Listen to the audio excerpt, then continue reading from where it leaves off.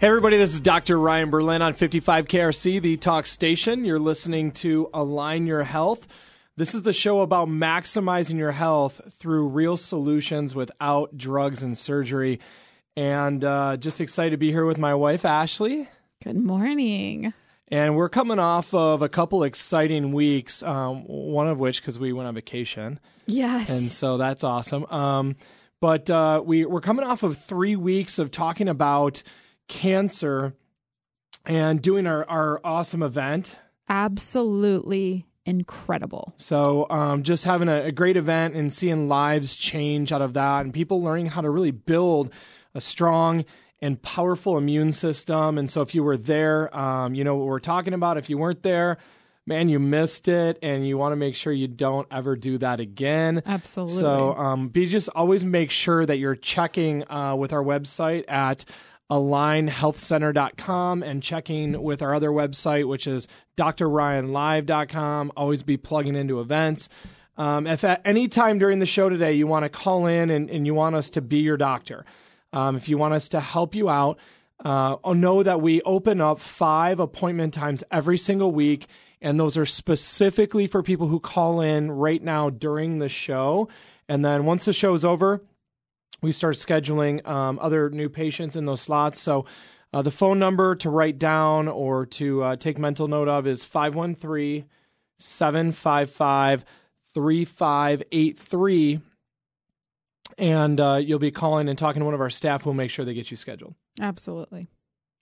So coming out of cancer, one of the things I realized going back and listening to our show is I went into the shows just really excited because I just our outlook on sickness and disease and cancer and all these things that we just, we talked about a little bit. We used the term more than conquerors. We talked about being overcomers. And so I was really excited going into the event but the couple weeks before the event, I was actually playing our radio shows in the office, which we had awesome feedback on. Yeah. But I also noticed like you could tell who was getting excited by it and empowered by it, and you could tell who was like being challenged, and maybe even it was having like a negative effect on getting fearful. Yeah, they were getting fearful. Yeah. Listen. That's a big, I think that's a beautiful opener to why we came to what we wanted to talk about today. Yeah, exactly. That's why I brought it up. And I know we didn't even talk. I didn't even you did tell that on you purpose. Yeah, but I didn't even tell you that I noticed that going into this. And then what's interesting is I wanted to talk about this today, and then you've been studying this. Yes. And just all right. So just to open up, what we're going to talk about today is we're going to talk about stress. We're going to talk about how we perceive stress, its negative effects, its positive effects. We're going to talk about the mystery of the placebo, and then this other term called the nocebo effect. We're going to talk about the effects of focus and mental imagery, and really kind of rewiring some pathways in our brain patterns, and just put this all together. It's going to be a really cool topic. So give them a little bit of like, just like you've been studying and you're just excited about all the epigenetic stuff, but you've just tapped into this whole other side of epigenetics, which is the mental effect of it. Yes. And I don't even want you to get into necessarily a lot of the topic yet. Just tell me why it excites you. Right. That's a really good question. I mean, I guess it excites me because a lot of times when I look at stress, or when I look at, how mentally, people handle stress, or when I look at just like the cognitive aspect of things, I really feel like for a lot of it, it doesn't seem concrete, and it doesn't seem like I hear people say, oh, I do yoga, or I meditate, or like whatever it is, and it seems kind of frou-frou, and it seems kind of like not measurable and not like what is the actual effect on your body? Oh, well, you feel good. Like, oh, really? Like, it's just because you feel good, So it seems a little pie in the sky to me previously. And the work that I've been doing lately has brought it back down to earth for me personally. I mean, it's not pie in the sky for everybody. Listen, for some people, it's as tangible as, me touching you right now. But for me, it seemed pie in the sky and it seemed intangible. But then to look at the genetic data that you can produce based on stress and stress impacts, it's absolutely blown my mind. And not only can you, so I think what it's important to get people to understand is that there has literally been tons of research done on the effects of stress on the genes, measurable genetic changes, like literally gene expression changing under stress. But one of the things that we're talking about today, and we're going to break this down for you and give you some amazing stories and talk about some of the research. But one of the things we're going to talk about is how those genetic changes occur not based on stress, but based on how you perceive the stress. Boom. Yep. It's huge. So that's what today's show is about, is that stress. In fact, we were talking about how the stress response in the body on a neurochemical level, the excitation on the nervous system, the adrenal glands producing hormones like catecholamines and epinephrine and norepinephrine, and the neurochemical response under stress is pretty much very much the same in everyone. But how they perceive the stressful event, or I'll even take it the next step, if they even perceive it as being stressful. Exactly. Do they look at it as having a positive effect on them or a negative effect? And another way of saying that would be, in life, when we look at these, are we a victim of stressful events? Mm-hmm. Or do we look at them as opportunities to grow? So we refer to that like there's different mindsets. Right. I was expecting you to name them there. Oh, you like a growth mindset. Right. A fixed mindset, a growth mindset. Right.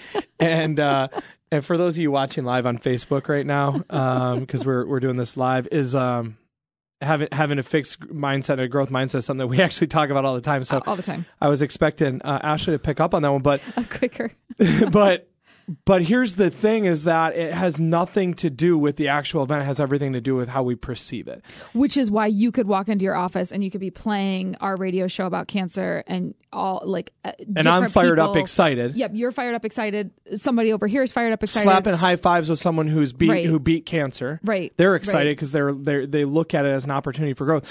Yet someone else who's sitting there who has a family member is having a very emotional, negative response to it because they're listening to, talking about something that really hurt and damaged their family. Yeah, and more importantly, and the reason we're having this conversation with you guys is because one of the things Ashley and I were literally just talking about in the car on the way over here was it's too late once you get a diagnosis. So if we apply this to our health, if you get a diagnosis of something, that's like that we would perceive as being bad, or like it sounds like bad news. Like I don't even like the doctor comes in the room and the first word out of his mouth is, "I have bad news." No. And now you perceive it as being bad news when, like our buddy Charles Majors, the cancer killer, somebody come in and say, "I have bad news."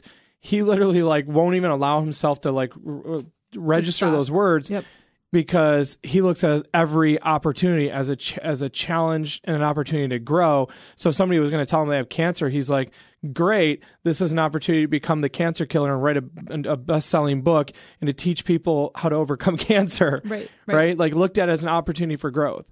Yeah.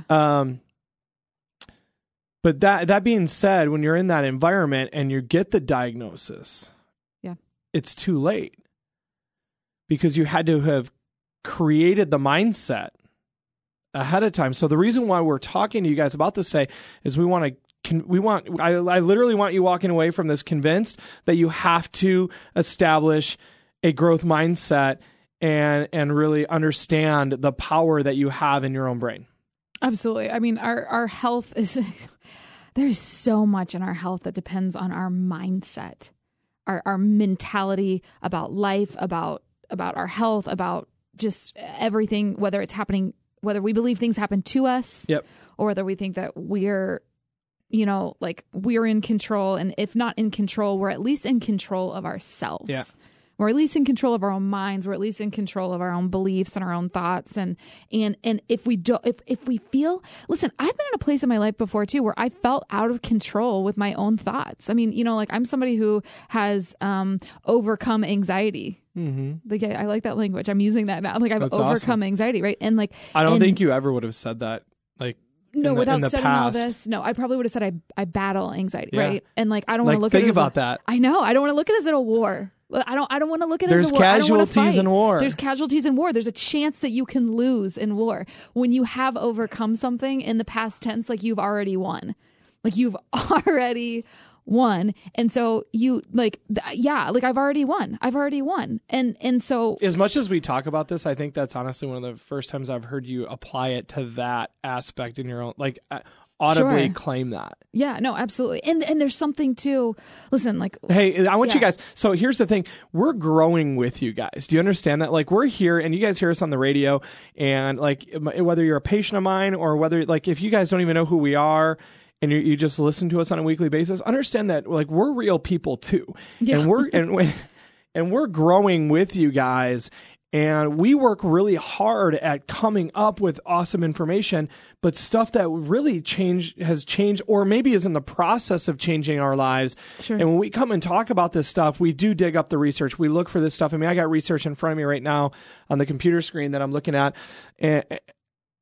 But I want you guys to know that like this is stuff that we have been also everything. I mean, like last week on cancer, the week before, like we have family members who have gone through that. We've had to deal with that. But even this, and Ashley, that's like the first time I've ever heard you name that and claim that and take ownership over that. And like, I'm just going to tell you right now, based on the stuff that we're about to go over in the next 45 minutes, like knowing that you just said that makes me so excited for where our lives are about to go. What better time than now in front of a few thousand of our closest friends? Tens of thousands, I don't know how many are out there. Is anyone listening right now? No, but all right. So we got a couple minutes before we really start unpacking this, and I just want to. So first of all, let's talk about. So it used to be perceived that, or so what I used to teach anyway. One of the things I used to teach people, and now I realize this to be inaccurate, is that there are two types of stress. Now that is considered to be accurate definitively. There's distress and eustress, but how we define those is very different. Yeah. So we used to define it as distress as anything that strikes discord and creates tension and essentially has a net negative. Eustress, E-U-S-T-R-E-S-S, is something that has a net positive. So I used to tell people that like kids screaming, like whatever it is, your boss, telling you have X, Y, and Z, your coworkers, your whatever, was traffic. A distress. And then things like prayer and meditation and reading books and working out and all those things were eustresses. Yep. But what we're going to unpack in the next few minutes is we're going to show you guys. In fact, we're going to come back with exactly that. We're going to pick right up where we left off, come back with exactly that and tell you why that. We are going to smash that, tell you why it's wrong, and it's going to be really interesting. So just stay tuned in. You're listening to 55 KRC, the talk station. This is Align Your Health.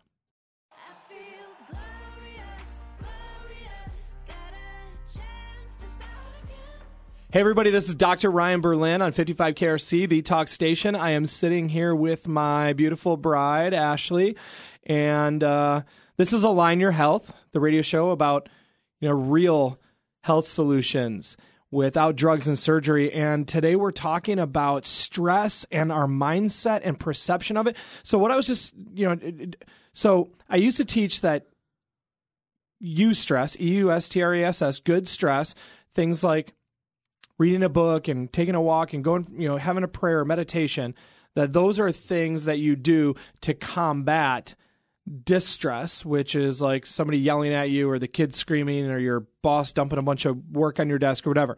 And that you can't necessarily avoid bad stress. So you have to combat it by doing things that are good stressors. And that's actually something that was taught to me by a mentor of mine who unintentionally lied to me, and he didn't know it, because now I don't even believe I've been teaching that. So we've been living on a stress battlefield. I've been living out a lie is what I've been doing. And I'm just coming to this acknowledgement. Well, hey, listen, like when you know better, you do better. And so, and we're always learning and growing. And so, I mean, it's fine. It's absolutely fine. But I think it's interesting because the way that you describe that really feels very, like it feels very like tug of war, and it feels like, wow, like this whole feels thing, stressful. It feels stressful to talk about stress. Yeah. Well, so here was the example that you and I were talking about in the car on the way over, which was, all right, let's take the kids crying and screaming, for instance. Yeah. You and I, 3 kids right now, sometimes that feels stressful. Sure. Absolutely. Take someone who just lost one of their kids, or say someone who hasn't had a child in the home for 15 years and they miss it. Yep. Or a grandparent who gets to see their grandkids and they they hear a kid often. fussing or crying. Yep. And to them, it may be a very heartwarming thing. Oh, absolutely. And create memories. Right. And they'll often say things to you like, hey, just make sure you live in the moment and appreciate this now because one day it'll be gone. And for you, you're in the moment and it feels stressful, but to them, it's not a stress. Yeah. So wait a minute. What does that mean? How are 2 people experiencing the same thing and they're experiencing the same exact thing? Yeah. Because it's all about yourself. It's all about how you interpret the things around you. Listen, which is your perception and your perspective. And they say in terms of stress, if we look at stress as a whole piece, they say that 1% of stress is outside coming in. What happens on the outside? Uno, 1%. 99% of it is you, yourself, how you interpret it, how you react to it, like where your cognition is in terms of like what's happening around you. Your response and or conditioning to it. Yes. And I'll argue to say, and this is one of the things that we're going to talk about, is that I would argue to say that you're going to be best off. So first of all, it's important to train that because it's hard to just have a positive response to stress unless you've perceived or unless you've worked out hard on creating a positive perception around any stressful environments. Okay, so this is the interesting thing about stress is that in the same way that we've talked before about, so I owned a gym for 8 years and I have a lot of fitness examples, right? And the same way that we've talked with our clients a lot, or, you've talked with your patients and we've talked about how working out and fitness is a muscle that you have to build, right? And you come against something that like innately you could even call it stressful. Like you could call weights a version of physical stress on your body, right? Like working out is a physical stressor to your body, but it's still good for you, right? And so it's something that you have to build and you have to work out and you have to continually encounter, whatever it is. You continually encounter the running, or you continually encounter the cycling, or you continually encounter the weightlifting or the CrossFit or the, whatever it is that you're doing, you're continually encountering that. And that's making you grow and become a fit person and become healthier in the end. So listen, we've never taken this analogy with stress, that it's important that you encounter stress and train yourself in how to properly deal with it so that at the end of it, you're an overcomer and you're not victim to bad, stressful circumstances. And we're talking about stress because how intricately it affects your health. Right? It has a very, very profound impact on your health. Yeah. Wow. I'm going to go back to my example for a second and just talk about, so I used to use the examples under stress of like reading, prayer, etc. Those positive. And I think generally speaking, most people would, but talk to a 7-year-old kid who's not doing well in reading and tell him that, reading is something you do to combat stress. Yeah. And all of a sudden he's stressed out by reading. Or talk to someone who's maybe not in a good place in their relationship with God or prayer life and talk to them that tell them that prayer is a eustress and something you do well to combat distress. Yep. Or you know what I mean? Mm-hmm. So it's the perception of that. And I think that's what you're, getting to. Like, here's the reality. is that from the moment your alarm clock goes off, which that's a noise, it's a stress on your ears that wakes you up, jars you.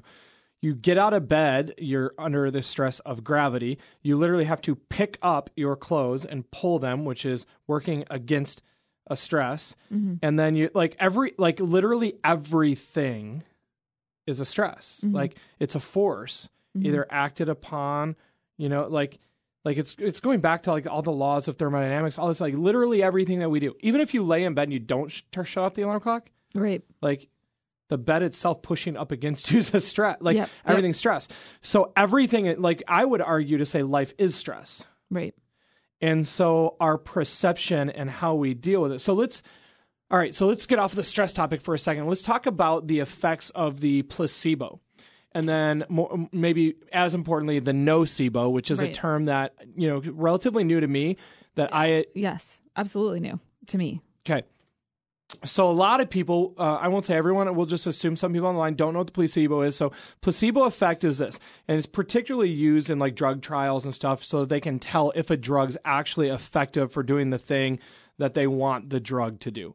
We won't say working because we don't like the way most pharmaceuticals operate in the body, but for their desired outcome. So here's how placebo works, is that they give a group the drug, whatever, so let's say a high blood pressure drug, they give the group a drug and they want to see their blood pressure go down. That's the desired effect of the blood pressure drug. Right. They give another group a placebo, like a sugar pill or something, and they tell them it's the same drug. Right. And a percentage of those people's blood pressure goes down because they thought they were taking a blood pressure drug. Right. Because the mind is powerful. Yes. And then the goal is that there is a large difference between the two. And then they can say this drug is very effective at doing this because it will outperform placebo. Unfortunately, for some of the drugs on the market, they don't outperform the placebo. Some are not much more effective. So some people get better simply because they thought they were taking something that was making them better. The sugar pill didn't do it. Their brain did it. So the nocebo.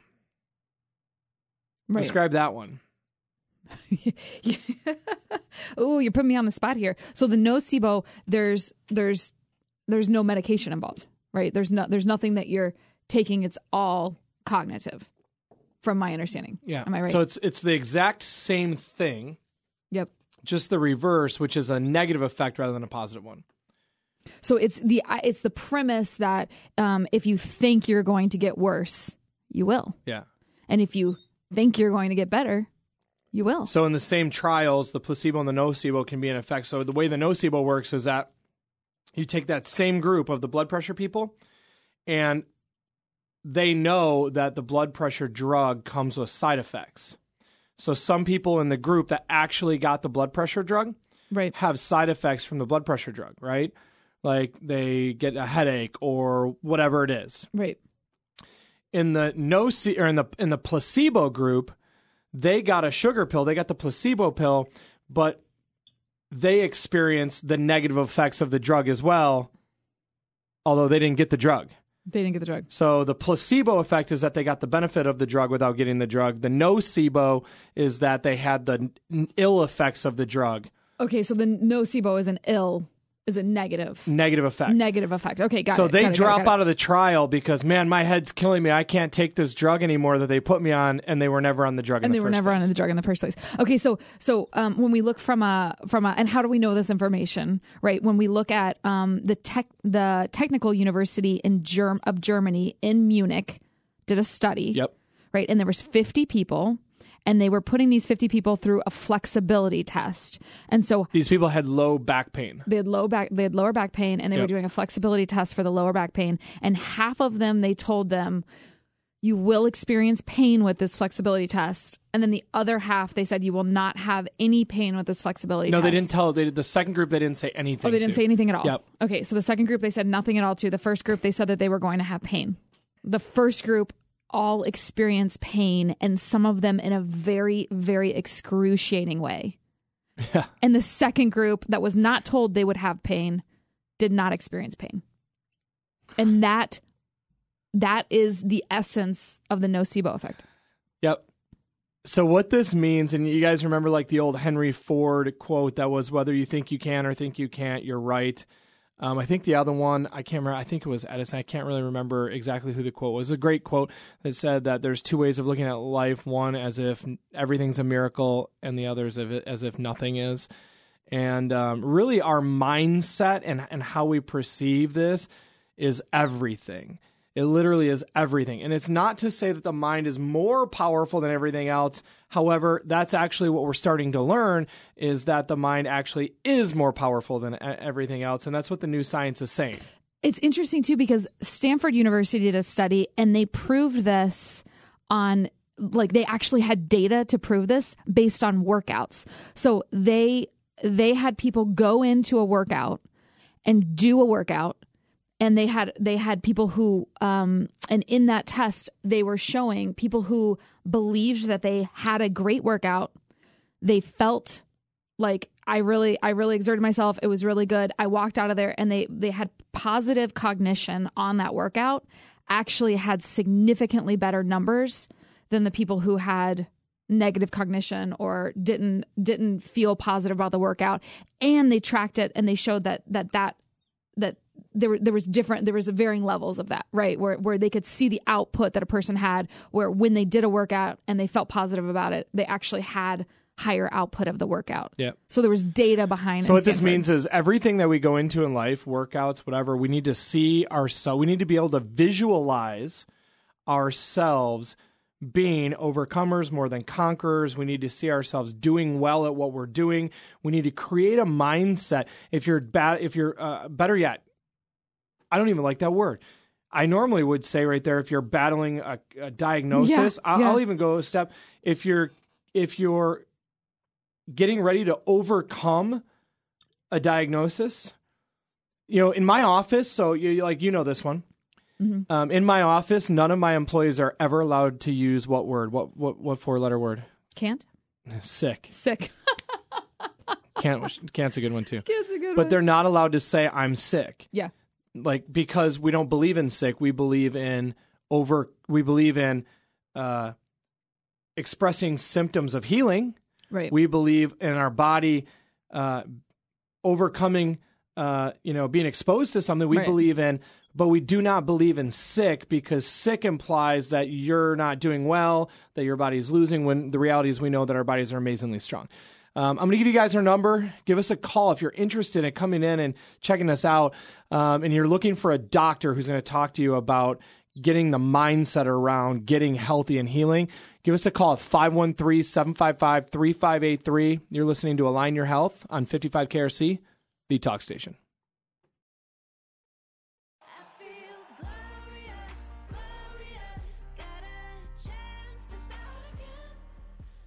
Welcome back to Align Your Health. This is Ashley Berlin on 55 KRC, the talk station. And today we are talking about stress. It's a good day. I love this topic. All right. So we've been talking about, we've been flipping the paradigm upside down on how we view stress. And we talked about how we've shown different studies, and we've talked about how people encounter stress and what they do with it, and how physiologically the way you look at stress, whether you look at it as bad or whether you look at it as good, you are right. Yeah.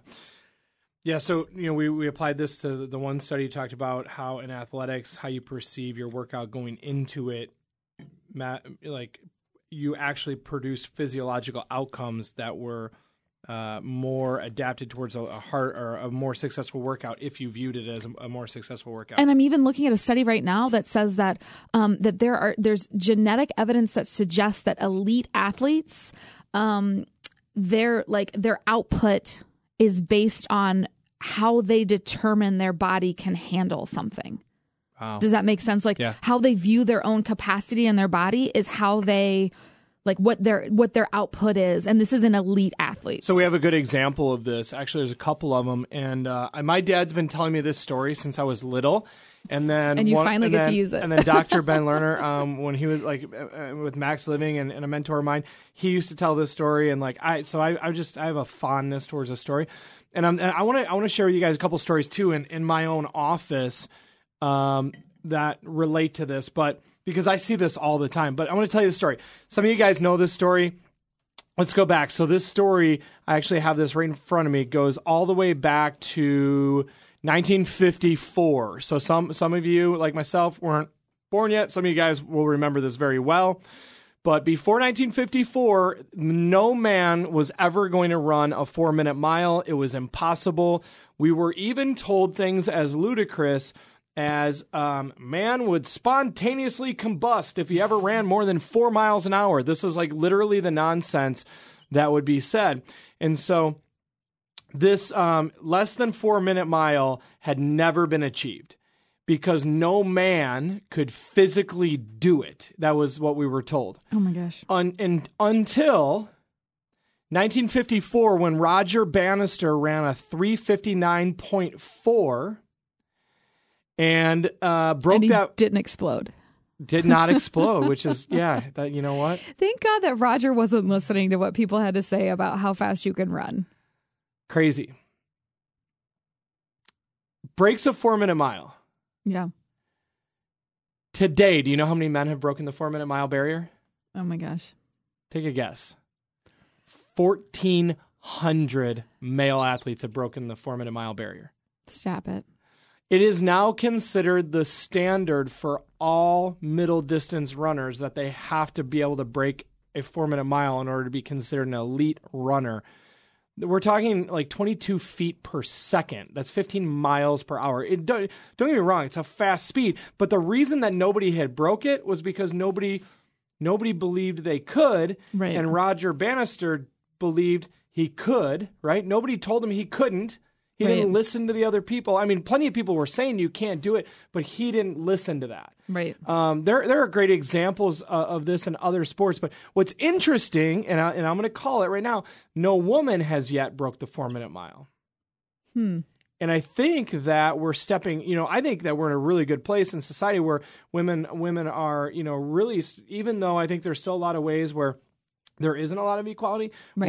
We're in a time where there's actually more than ever. Yep. And then also it's created maybe a larger what's the word I'm looking for? Disparity or contrast than ever because of all the equality that is there. Then the things that aren't necessarily equal, it looks so much more contrasted. And so I really think that as women's mindsets start to change and they perceive themselves as being even more equal on that plane, we're going to see the female mile broken. This might sound crazy to you, but I'm not listening to anybody who's telling me what women can and can't do. Like, I'm not listening to anybody who's saying women have been put down. Women are, like I'm letting the people speak into me that aren't putting beliefs in me that women are oppressed or, being oppressed. I like that. Everyone has to make this decision for themselves. I'm not, here to not this woman. Right. But for me, I'm shutting my ears down when somebody's saying, women can't do this or women are put down or we've been oppressed for so long now. I'm not listening to any of that. I'm letting people speak life into me and anyway, but I love that. I love the example of, people saying you can't do it and then somebody overcoming it. And then it opens the door for everyone's mindset. And honestly, isn't that why we're here today? Isn't that why we're doing this show exactly? Because there has to be somebody in our city who's drawing the line in the sand and who's saying enough is enough on there are other options. Yeah. So some of you guys are up against something and it is a stress and it may be a challenge, but you got to look at it as a challenge. And it doesn't mean you can overcome it. You will overcome it. You just have to, number one, develop a winning mindset. And number two, develop your strong room, which is get the right people in your room who also believe in your success and start working with them and either be coached or mentored towards the right thing. So I'm going to give you some examples in my office that we have people come in pain all the time. I have patients that have been to 2 and 3 other chiropractors. I've had chiropractors tell them that I can't help you. Actually, they've said chiropractic can't help you anymore. And I had one lady, for instance, I use this example all the time. She's still a patient of mine. I love her. She had been to a chiropractor for years. Her chiropractor referred her to a neurosurgeon because he said there's nothing more chiropractic can do.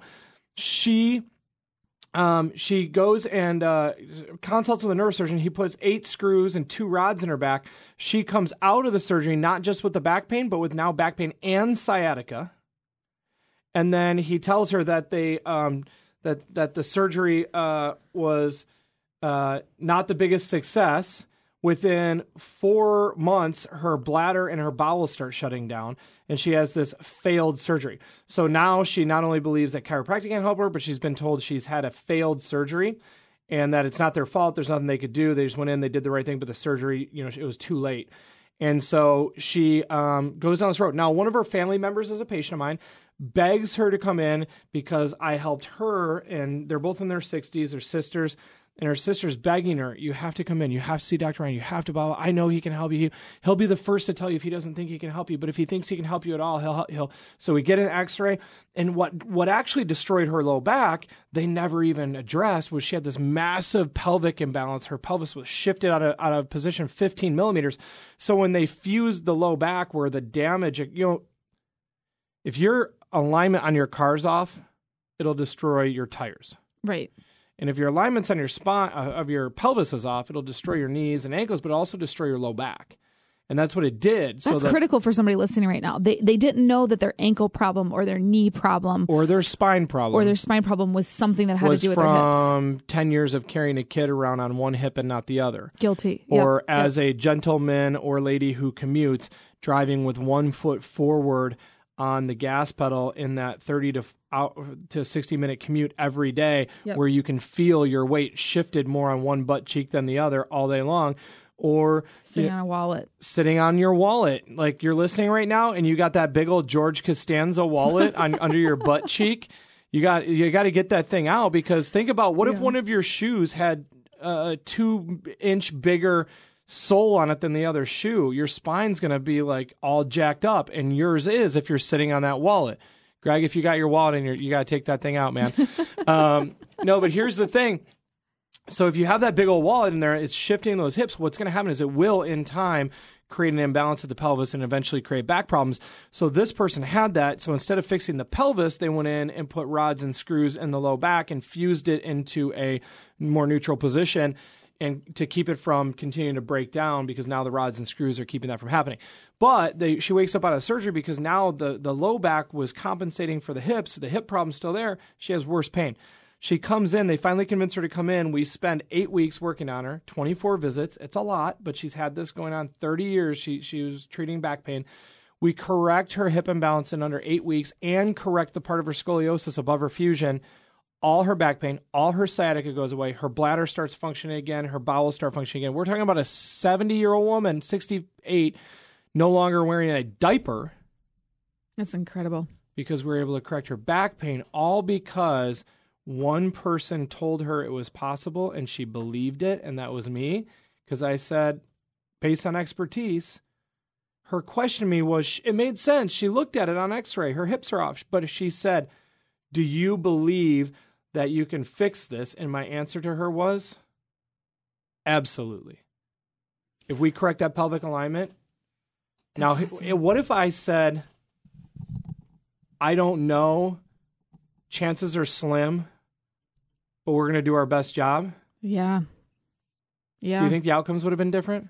No, I think the follow-through would have been different. I think the outcome would have been different. I see this in people. You have two people with a similar condition, similar problem, and they have similar subluxations in their spine, and you adjust them both very similarly, and one of them sees themselves getting well, and the other one does not. And what's interesting is chiropractic is so amazing that you remove the interference, they both get well. Guess who gets well a lot faster? A lot faster. The person who sees it and perceives themselves getting well, that they literally get adjusted, and instead of hearing that cracking noise and feeling like it's terrible, or feeling the sensation of the popping in their spine and feeling like it's terrible, they literally are like, oh, like it's relief. Science. They get so much better results because they perceive the thing that is actually helping them. They perceive it. Why you put some people on a drug and the drug doesn't seem to affect them very quickly? You put other people on the same drug and they see physiological changes very dramatically. Everything has to do with your perception of what you're going through. That's why Charles Majors, the cancer killer, our friend, said, it really doesn't matter what cancer treatment you're going through. What matters more is whether you see that treatment working at destroying your cancer, because the research has shown that the mind is extremely powerful in these scenarios. Oh, absolutely. Science says that you will meet your own expectations. whatever they may be. That's awesome. I'm going to give one more example. So we have examples all through sports of this happening where, so one of my favorites is in weightlifting, you have to put the weight that you want to lift on the bar and then call out the weight, which means tell the judge, hey, I'm going to lift 650 pounds. And then you have to actually lift it. And if you lift it, they count the weight and they make sure it's there, and then you're good. Well, this guy put weight on a bar, and it was a PR record. It was a PR record for him. It was a PR record for him. He was attempting, but he accidentally put significantly more weight on the bar. They had 45-pound plates on there or whatever, or 100 pounds instead of 50 pounds. So he was actually lifting like 100 more pounds than what his personal record ever was. And he calls out the wrong weight because he put the wrong weight on and he thought he was lifting less. He picks it up from the floor, no problem, sets it down, is excited about his PR. They count out the weight. They find out it's 100 pounds heavier than what it actually was. Yeah. And then due to the rules, he had to actually try to lift the weight that he called out. So they take the weight off, they put the weight back on that he originally called out, and he can't lift it. That's so he blows his PR away by over 100 pounds and then can't lift the 100-pound lighter weight. Oh my gosh, the mind is amazing. Here's another one. Actually, I'll save this one. Because this is so, I just love these stories, and then we're just going to keep telling a few more of these.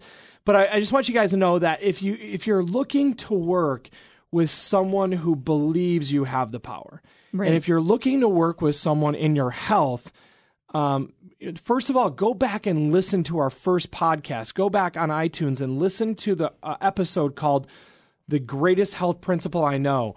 And you can find it by searching our show, Align Your Health, on iTunes or on the podcast app, or finding it on drryanlive.com when you click on menu and then podcast. Listen to that first episode. And when you listen to that and listen to the power of chiropractic, and then you combine that to the power of someone who's going to tell you that health is possible, that beats the heck out of any of the doctors that are just ready to tell you you have X, Y, and Z and throw you on a bunch of drugs and tell you can't be healthy without them. Absolutely. When we return, some of my favorite stories. Give us a call on 513-755-3583. This is Align Your Health on 55 KRC, the talk station.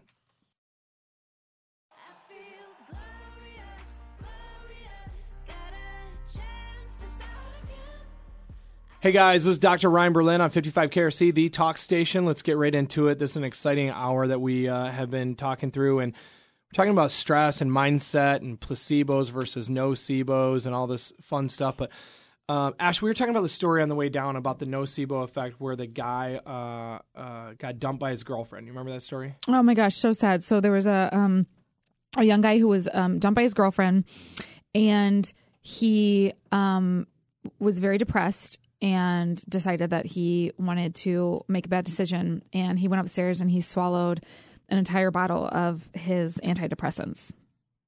And he got very sick. And they took him to the hospital, and he told him what he had done. No. If I remember the story right, he was literally on his deathbed. On his deathbed. They took him to the hospital. He was on his deathbed. And they ended up finding the medication. They tested his blood, and they found the medication. They tested his blood. So yeah, this is an easy one to get confused. But they tested his blood, and they could not find. Right. They tested his blood, and they could not find any toxins in his blood. They couldn't find any evidence of this whole, bottle of pills that he had swallowed. So they end up going back to the house, finding the pills. Finding the medication, and finding out that he was actually a part of a study of teenagers on antidepressants. And he thought he was taking an antidepressant. He thought he was taking an antidepressant, but he was actually in a control group of the study where he was taking a placebo, and it was actually a sugar pill, and he had not taken an entire bottle of antidepressants. And so he was very deathly ill at this point, thought it was the end. Everyone thought he was, about to pass away. And then when they came in and told him, here's actually what's happening, you're in this study and you're actually taking the placebos, and those are not actual antidepressants, and, nothing actually happened to you, then he was, then everything turned around and he was fine. He was fine. What's amazing about that story is, by all measurable standards, his blood pressure was out of control. He was literally like having all the manifestations and symptoms of being poisoned. Right. but there was no toxin in his system, that literally his brain had created the reaction because he thought he was actually taking antidepressants, which is all right. So you guys understand that there are hundreds of thousands of stories of people who were misdiagnosed of conditions and then died of the conditions only to find out they never had the condition. This is heartbreaking. They were told they had a life-threatening cancer, die from it, and on autopsy find out there was no cancer. Right, or a very minimal non-life-threatening. Or are told they have a heart disease and die of a heart disease, and then on autopsy there was no heart disease. It's just... Their blood pressure started plummeting. Their heart stopped working. They have a supposed heart attack. Their heart was completely healthy. Completely healthy. I mean, it's such a...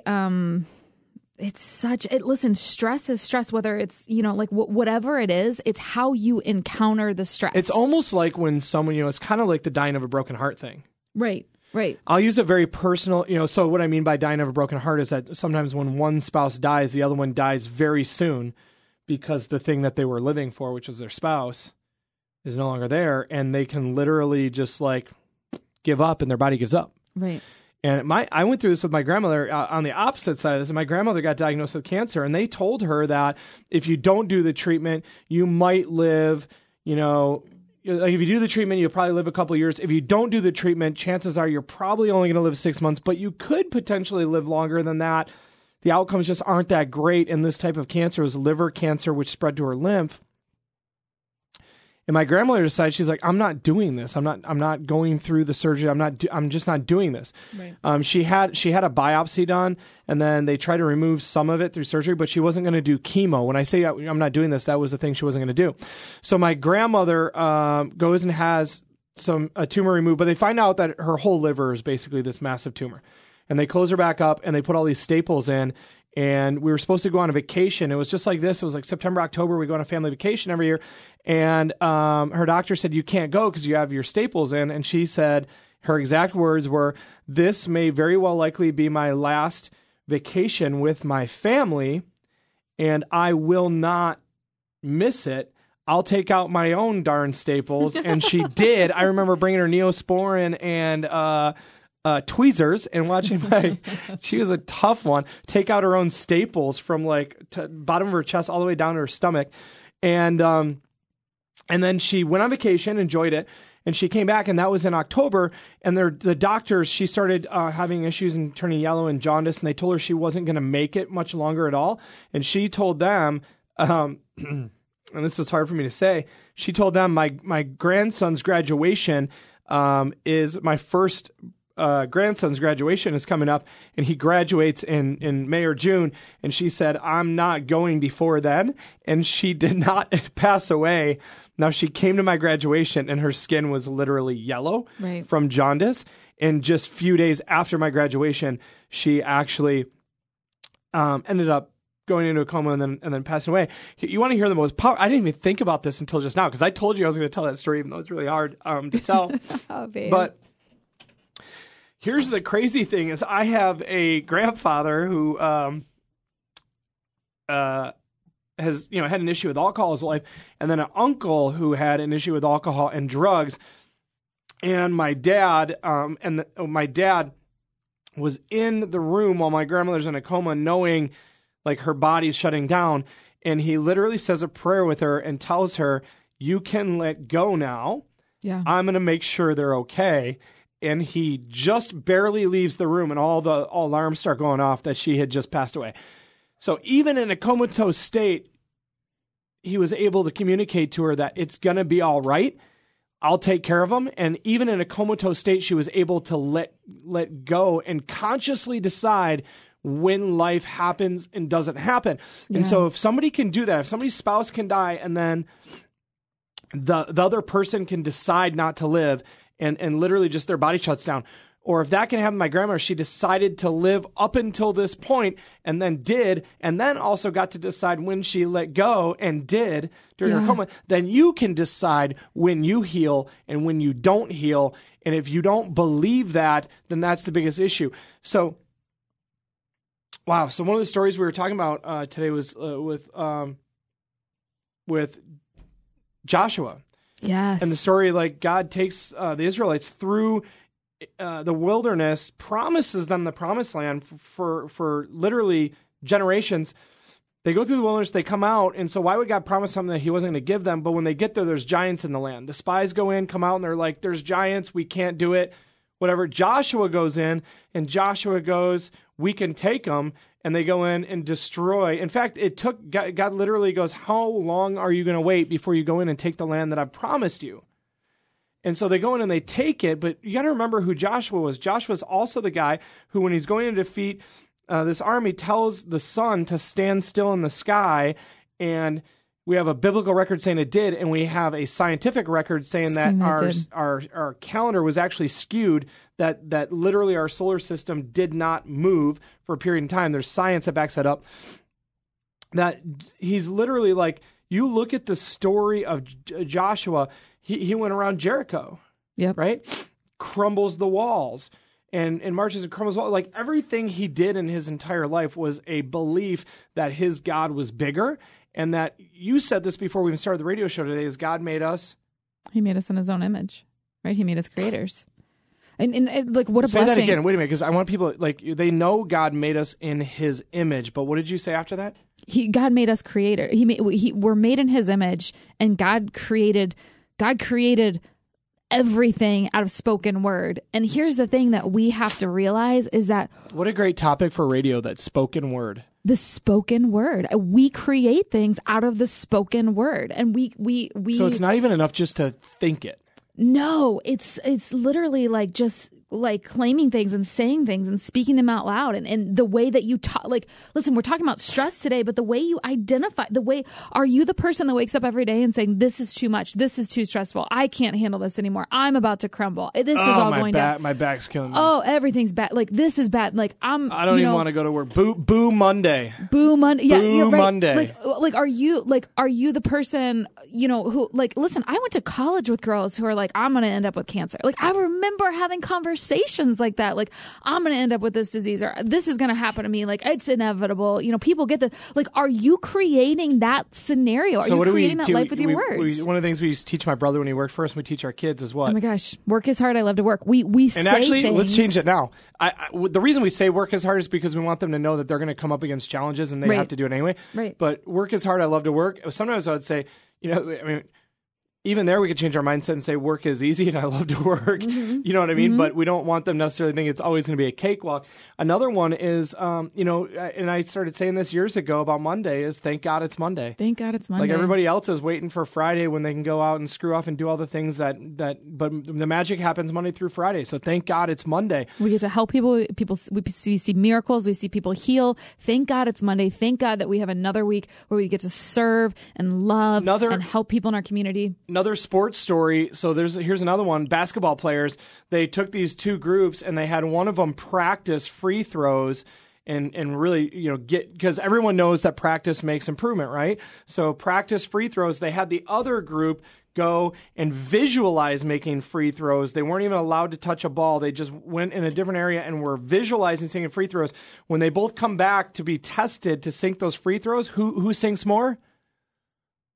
The people who visualized hitting all of them. Exactly. Because how many of them did they miss? None. In their mind, when they were visualizing it, they didn't miss a single free throw. They get to the line, they make more free throws. The other group, every single time they missed a free throw during practice, what did it reinforce?